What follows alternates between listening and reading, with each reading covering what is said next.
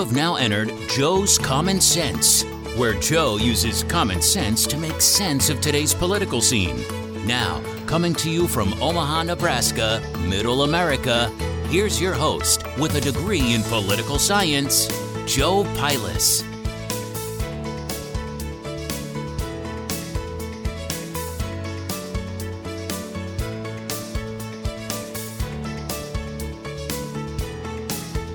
Hi, welcome to Joe's Common Sense Podcast. I'm your host, Joe. Today's January 19th. It's a Wednesday. How was everybody's weekend? Mine was very divisive because according to our president, who is, one of the things he ran on was to unify the country. Apparently, I'm a racist, I'm a Wallace, I'm a bull, whatever. So basically, I'm a segregationist, I'm a racist if I don't blindly agree with the federal government taking over elections. I don't know how many of you guys heard that speech. Hopefully all of you. Or hopefully you've seen the words that he said about half of this country, about 75 million people. I mean, what kills me is they claim Trump was an authoritarian.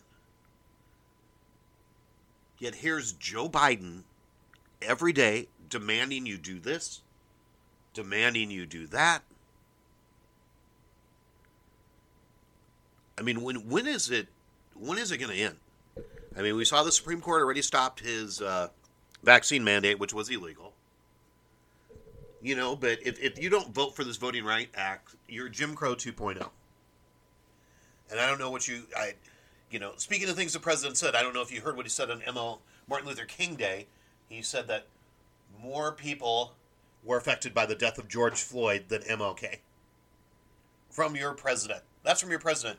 People in the black community, how do you feel about that? There's no comparison. Martin Luther King was a visionary. He was a pioneer. He went against the grain. He wasn't putting a gun to a woman's belly. He wasn't robbing people. He wasn't running around tripped out on PCP, attacking people. He was a pacifist who turned the hearts and the minds of this country towards racial equality. And you're saying more people reacted to George Floyd? You're ridiculous. What kind of president is this? I mean, to accuse half the country of being racist because you don't want the federal government to take over the elections. And we know it'll happen if they take over the elections. Right? The Democrats will be in charge forever. I mean, what's hilarious is, they want to overturn the Senate filibuster rule so they could pass this illegal power grab to take over the elections.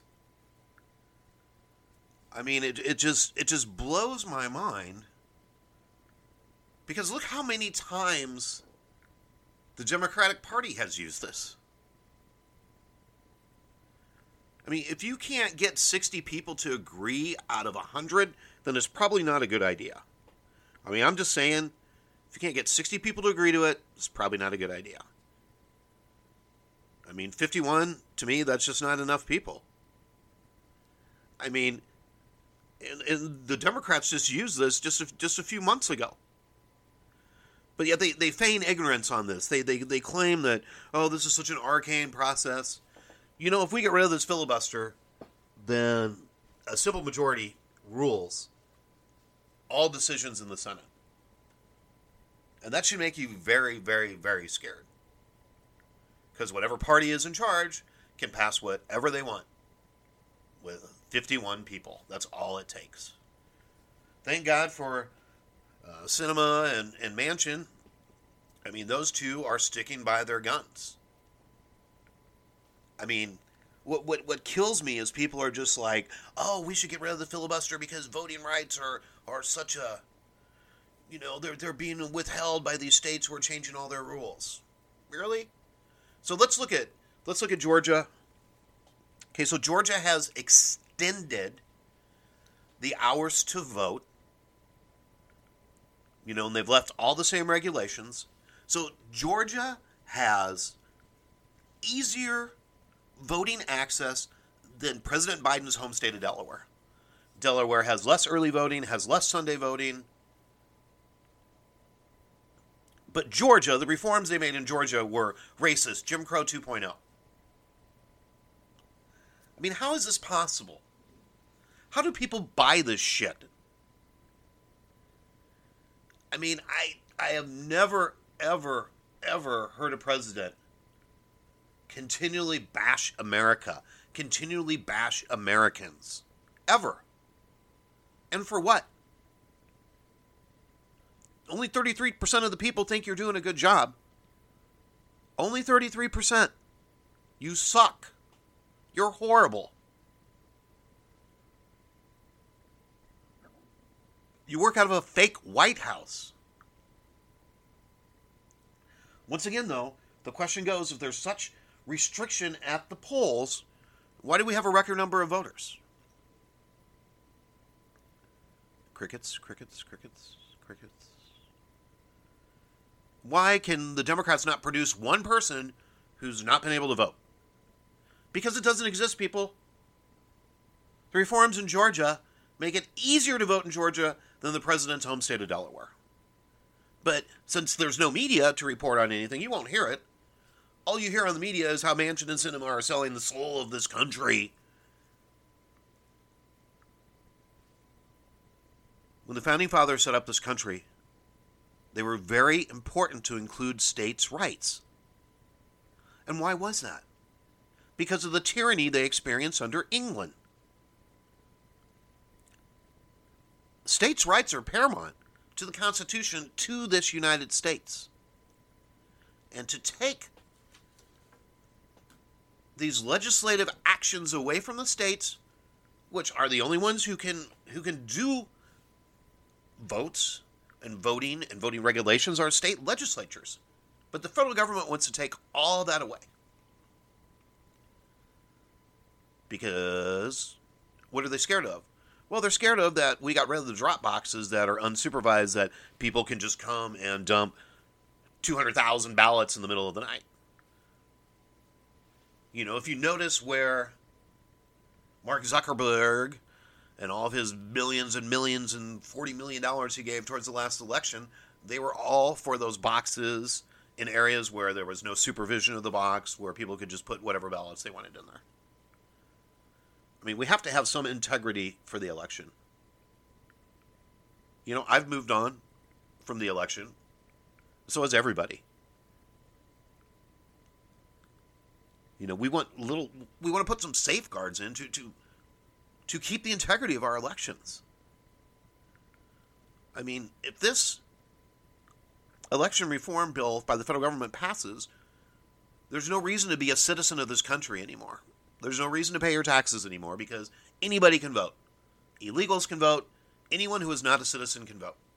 So what is the purpose of being a citizen in this United States? You get shit on by the president. You get taxed out your ass. Everybody who comes here illegally gets more stuff than you could ever possibly get in your entire life. I mean, why do people hate America?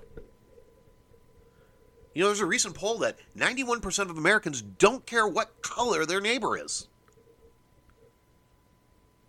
That's a huge percentage, people.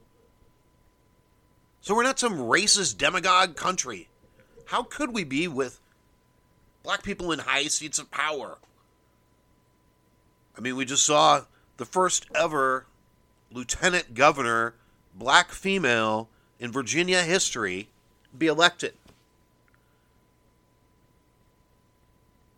There's no racism. It just doesn't exist. You can say whatever you want. On some level, but not the level they're talking.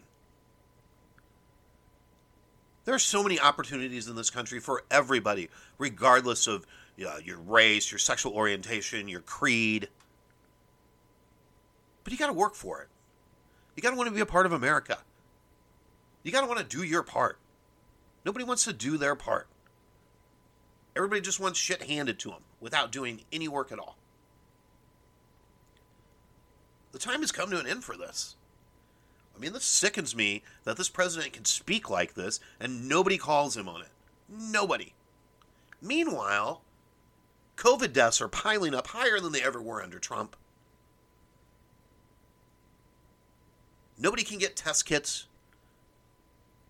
They're now rationing alternative medications by the color of your skin. This isn't America. You've got Fauci who lies through his teeth because he's making money. And people worship him and people listen to him, even though he hasn't told truth one since day one. Thank God Rand Paul keeps calling that fake out. People wake up, start holding people accountable, start putting the torch to people, and let's get people educated. It's not that hard. I'm your host, Joe, and thank you for joining Joe's Common Sense.